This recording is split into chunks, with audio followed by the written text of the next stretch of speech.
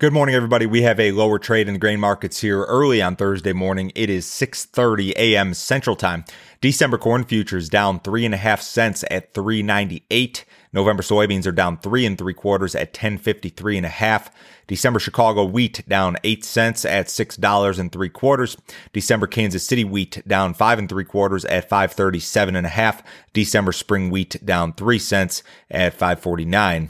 We had a fairly sharp correction in the row crop markets, more weakness in the wheat market yesterday. Of course, when we have these big sell-offs like this, everybody wants to know the reason why.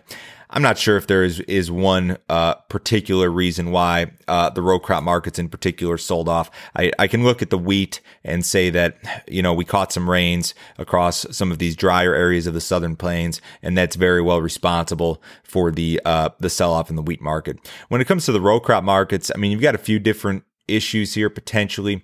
Yesterday we had what I would call a broad-based sell-off across a lot of asset classes. The stock market got hammered, energy markets down, a lot of other commodity markets down.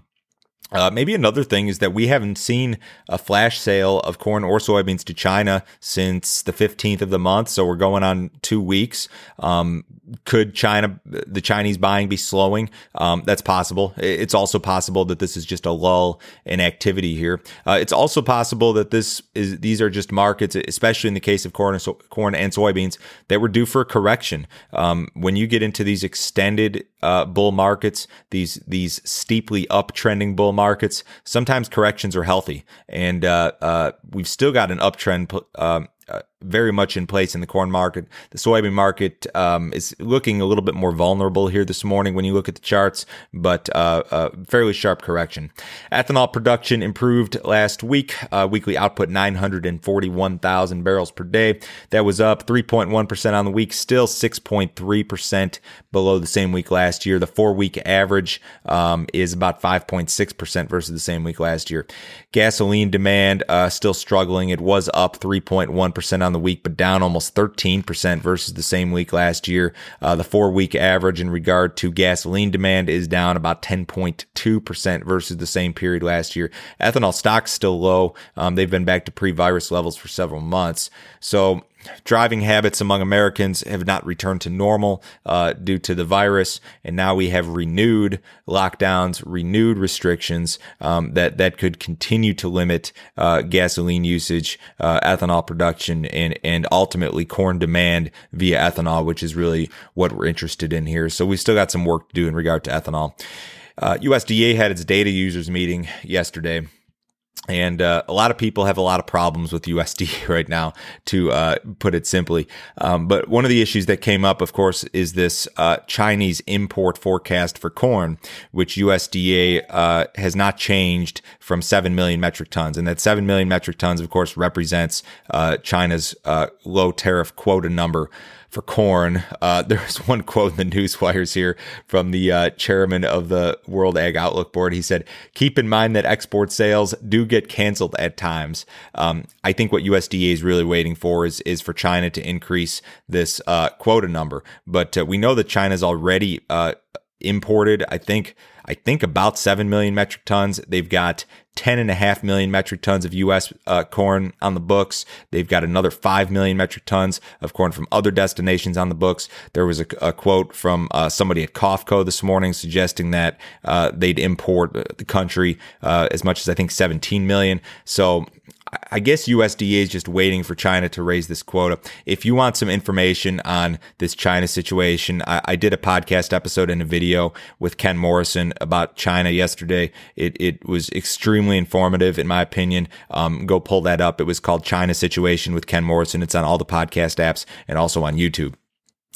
Trade chatter suggests that China may purchase U.S. ethanol and DDGs. This is just talk for the moment, but would certainly be a positive factor for a U.S. ethanol industry that really continues to struggle here. I mean, the amount of corn demand that we have lost due to COVID and due to reduced ethanol production is really just staggering. It was certainly north of 500 million bushels during the old crop marketing year. We're losing demand every single week because of COVID, because of reduced driving habits because of people working from home, all of that stuff. So we could use all the demand we can get. U.S. exporters made additional sales. Yesterday, we sold some soybeans to Egypt. We sold some soybeans to an unknown destination. The sales totaled 230,000 metric tons. That's about 8.5 million bushels. We also made a sale of 207,000 metric tons. That's about 8.2 million bushels of corn to South Korea, I believe. And again, we have not seen a flash sale of either commodity to China since, I believe, October 15th. We have our weekly export sales report this morning at 7:30 Central Time. Again, strong corn and soybean sales are expected. Corn sales expected to come in 700,000 up to 1.5 million. Soybean sales expected 1 million to 2 million. Wheat sales expected 200,000 to 700,000. Tomorrow is first notice day for November soybean futures. So if you have remaining soybean futures, especially long November soybean futures, make sure you take a look at those in order to avoid delivery risk. The corn market has set back. December corn futures, the nearby contract topped right about 422 just a couple days ago. We have taken 24 cents off from those highs. You look at the chart, and we've still got a little bit of room to the downside before we start to see some trend support. We've got our trend line that comes up off of the August low and through the September low at about 388 today. So that may be your downside target here short term. We could go down to 388 today and test it and still be in bull market territory, according to my charts anyways. The market's added just a little bit of carry here during this correction, and that's something that could continue if the sell-off continues. We've got 4 3/4 cents of carry from the December 20 contract out to the July 21 contract. You need a lot more than that to make it worth your while to store corn, even in on-farm storage, but the market could add some more carry if the sell-off continues. Soybean market looks a little bit more vulnerable. If you pull up the NOVE chart, and I know I should be charting January, but I typically chart the spot month until first notice day. We're trading below some trend support here today. So it does look a little bit more vulnerable. The situation in Brazil appears to be improving. Again, barring a significant crop issue, there's going to be a record crop harvested in Brazil in February and March.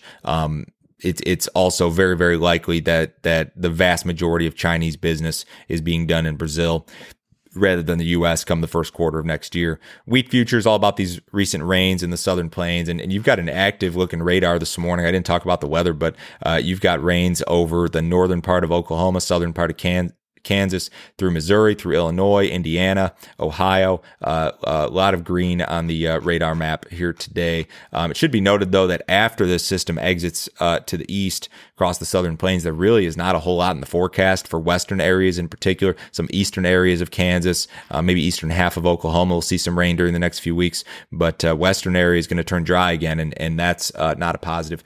Cattle market had a good day yesterday and was able to shrug off this kind of broad-based commodity sell-off. We were up $1 in this nearby October fat cattle contract. Most of your back month contracts at least were higher. Feeder cattle were up also, so not a terrible day. Hog market got beat up a little bit yesterday.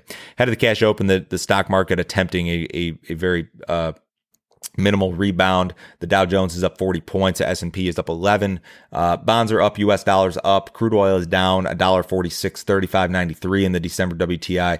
Precious metals lower. If you'd like some more information, visit my website, www.standardgrain.com. Go to that website, click on Grain Marketing Plan.